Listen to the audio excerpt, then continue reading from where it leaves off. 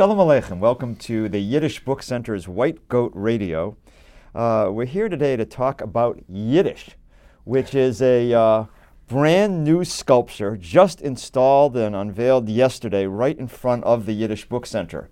It's commanding, it's lit up at night, and I'm here today with the two people who made it possible. First, Lee Hutt, who's a accomplished sculptor in her own right, a member of the Yiddish Book Center's Board of Directors, and together with Leif Rosenblatt, the member of the two-person committee that commissioned and chose the sculpture, and Simon Kogan, who is the sculptor all the way from Washington State.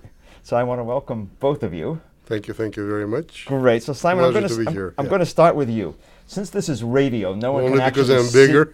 No, just because you're the guy who designed it. So, so can you describe the sculpture? What's it look like? Oh, it looks like a very big and heavy piece of steel. I mean, the whole sculpture itself is one word, which is word Yiddish, slightly stylized, semi-turned into the architecture and the symbolism of it. So I pretty much melted letters together into one flowing design, and without actually knowing what you're looking at, you would think that it's a piece of architecture, an independent sculpture, rather than any particular word. But when you know that there is a word hidden, then it becomes more mysterious and more pleasant to look at it. And the whole body of the sculpture is engraved with the text of the poetry, which creates that sheen of the whisper, because it depends on the light. If you have the light traveling across the surface, you see the text appears, and then when the light moves on, the text disappears into the body of the sculpture. So it's an arc. It is 11 feet long, 4 feet tall, and it's made out of Cor-Ten steel, which is 3 inches thick.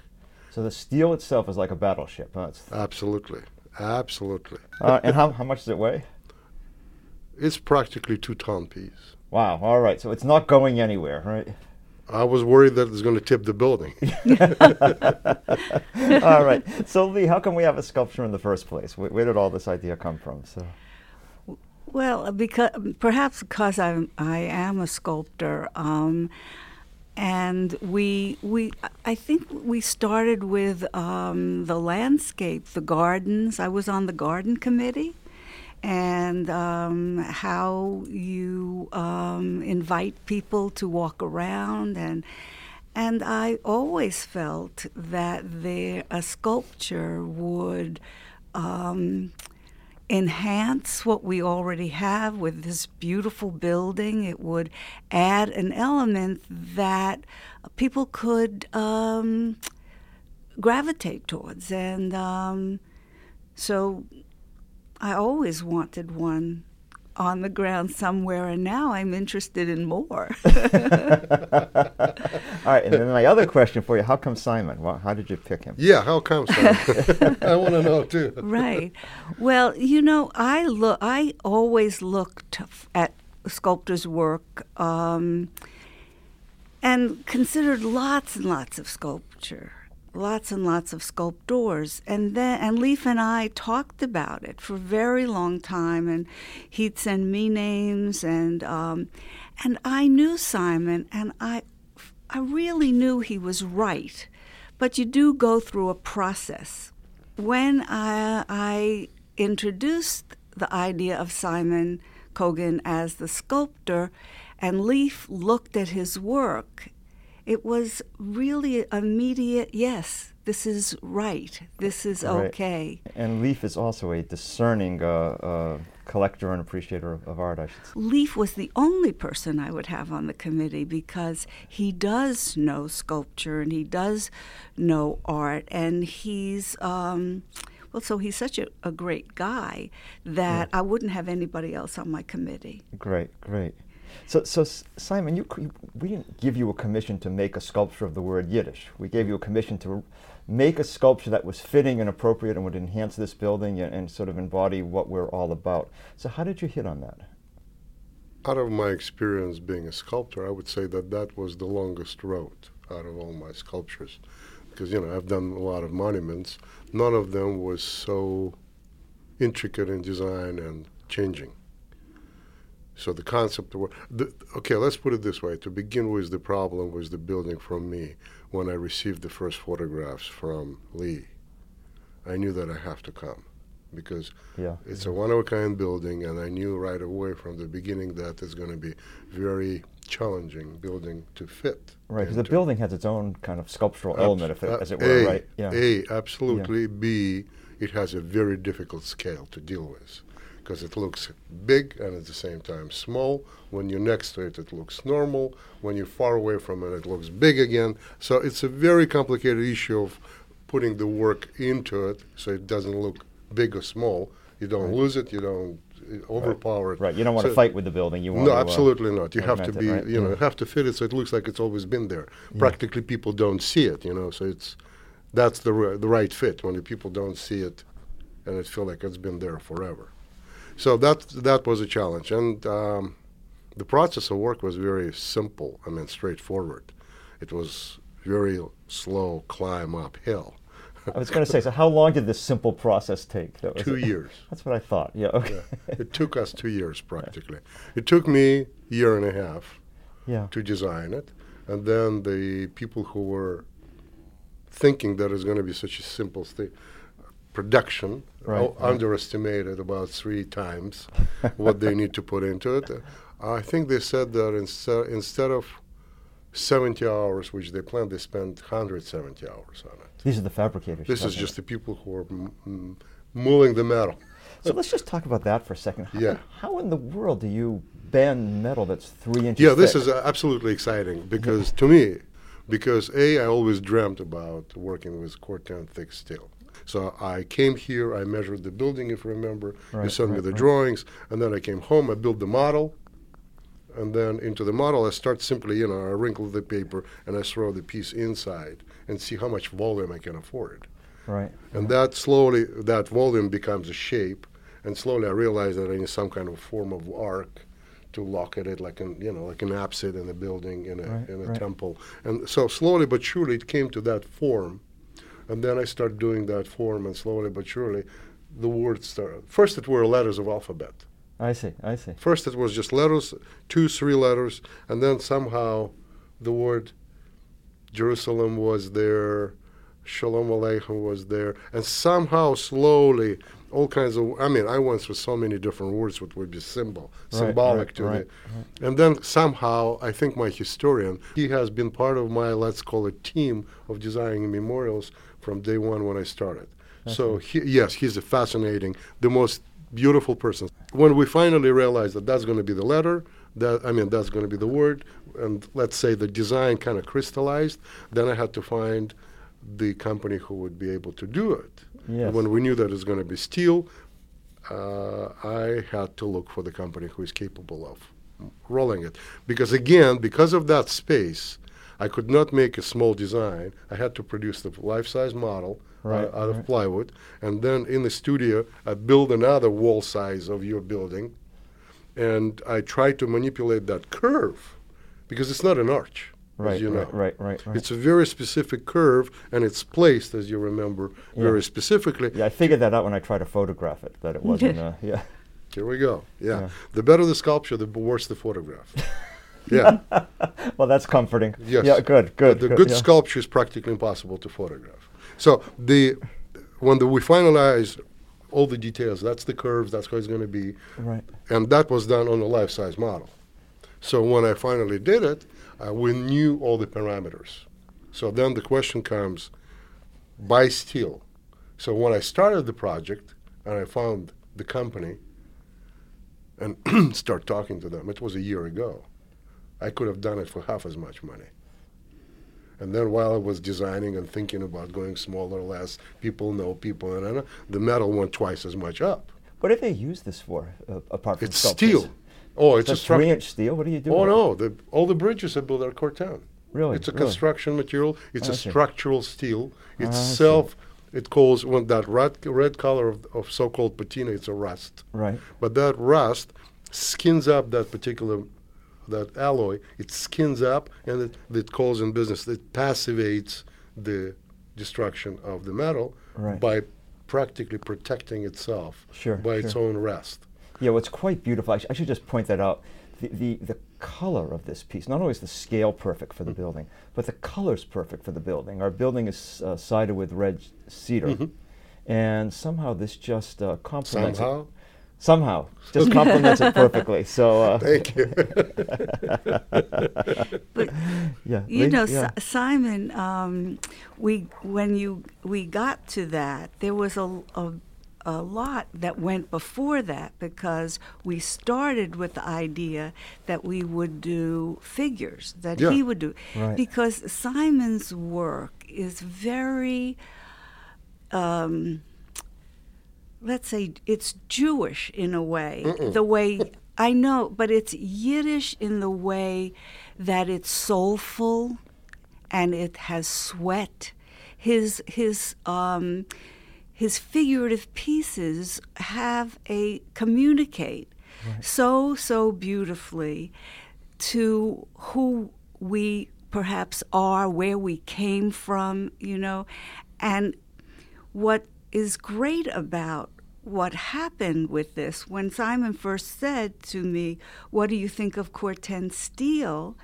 And I said, yes, because both Leif and I understand that you can go beyond. He stepped out of his own box, which is strongly figurative, and created what was right for us. And for me, it's and I think for all of us, it's a metaphor. We come from an old world tradition, as Simon does, with all the training and the history, and we're moving forward in a young and strong way. And that's what this sculpture is. It's great. It's indestructible. It has rust on it. It's strong. It's imagery. It's fun though too. It's fun and totally. It's playful, and it's got a wonderful energy to it. And it constantly changes with the light. It throws different shadows. It's It's very much alive. Yeah, well, Lee and I were here when Adams and Ruxton, our local contractor, came in to move it off the truck to its site, which was probably only 50 feet away. That only took 2 hours, and we were afraid the Bobcat was going to tip over at any moment. So we can vouch for the fact this is a heavy piece of work. I want to pick up on what Lee said about kind of the journey from the old country to the new, because you, of course, traversed that distance yourself. You were born in Kazakhstan, is that That's true. I was born in Kazakhstan, moved to Moscow, grew up in Moscow, became an artist in Moscow, and in 1991, when this wind hit the fan, we were finally lucky that they let us go. By that time, all members of my family, my parents, my younger brother, were already in the United States. I see. So I was the last member with my wife and my 4-year-old son. So I want to point out with the sculpture again that it's not just the word Yiddish, of course. It has an inscription on both sides of it as well. Yes, because, again, like Lee said, I'm a sculptor, which means I do sculpt.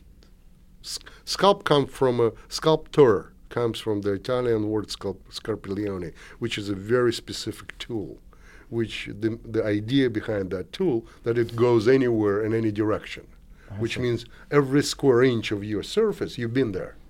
And that's what I do. I sculpt things, a very haptic experience. So I kind of missed that in the production of this piece, because it's almost cerebral production. I did the model, but then it was all computer generated and checked by computer, and then formatted, different language, So still it's all machine. Then cut by machine, rolled by a machine. So I missed that sense of producing that.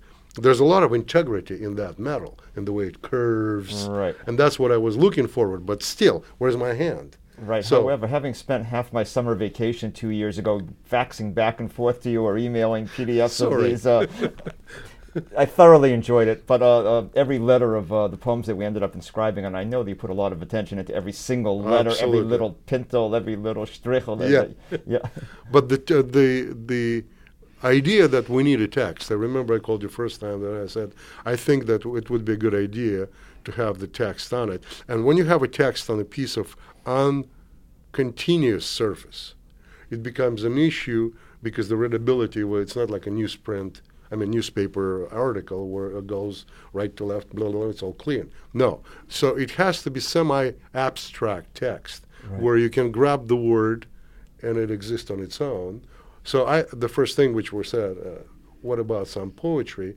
Because poetry has that abstract quality to it, then every word can be taken separately and in a group. So that's when we came with an idea, and then I think you picked up the absolutely brilliant quote for what we even Yes, right. We had a poem. Right. So what we did is we took two poems from the great Vilna poet Avram Sutzkever, who of course was a partisan fighter in Vilna, eventually made his way to Israel after the war, where he published Golden Kate, which was the preeminent Yiddish literary journal of the second half of the 20th century.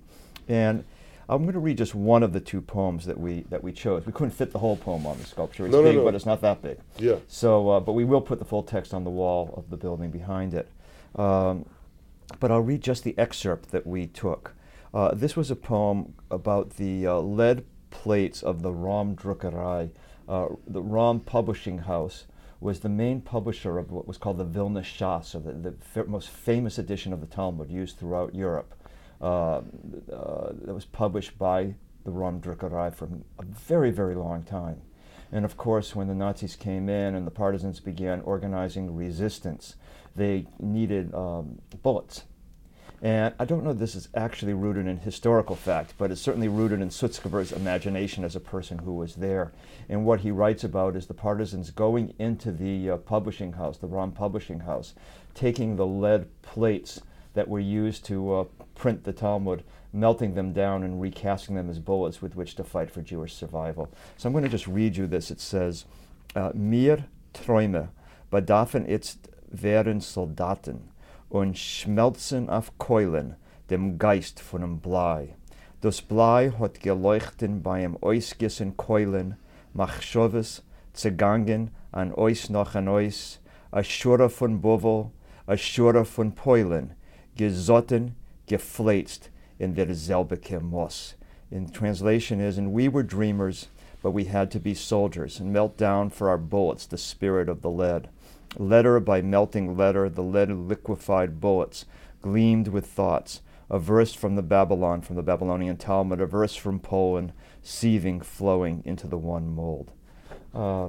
Very powerful, and of course fits the metallurgical character of this as well. So how did you actually inscribe it? How did you get that onto Before how, I think that the fact that these words came up on the surface is, again, adding another layer of complexity and the symbolism to the work.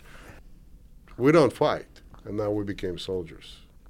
We don't have word for the weapon, and now we're making weapon out of what we are. Yes, and a profound resistance of every sort, not just military resistance, but a kind of spiritual and cultural resistance as well. So all this together goes into the surface of the steel, And so now go back to how they have that raw piece of steel flat. Right. And they burn that. They layer like plasma, whatever. It burns. It's not etching. It's not engraving. It burns the image into the body of steel. Huh? I think that's just beautiful itself. Well, it's beautiful when the sun shines from different angles. The letters just pop out at you, and the poem becomes so prominent and visible. Yeah. And the font is beautiful. And the way Simon is so connected to this piece, and you could feel it as he speaks, that he was able to point out to me that first line, we were dreamers.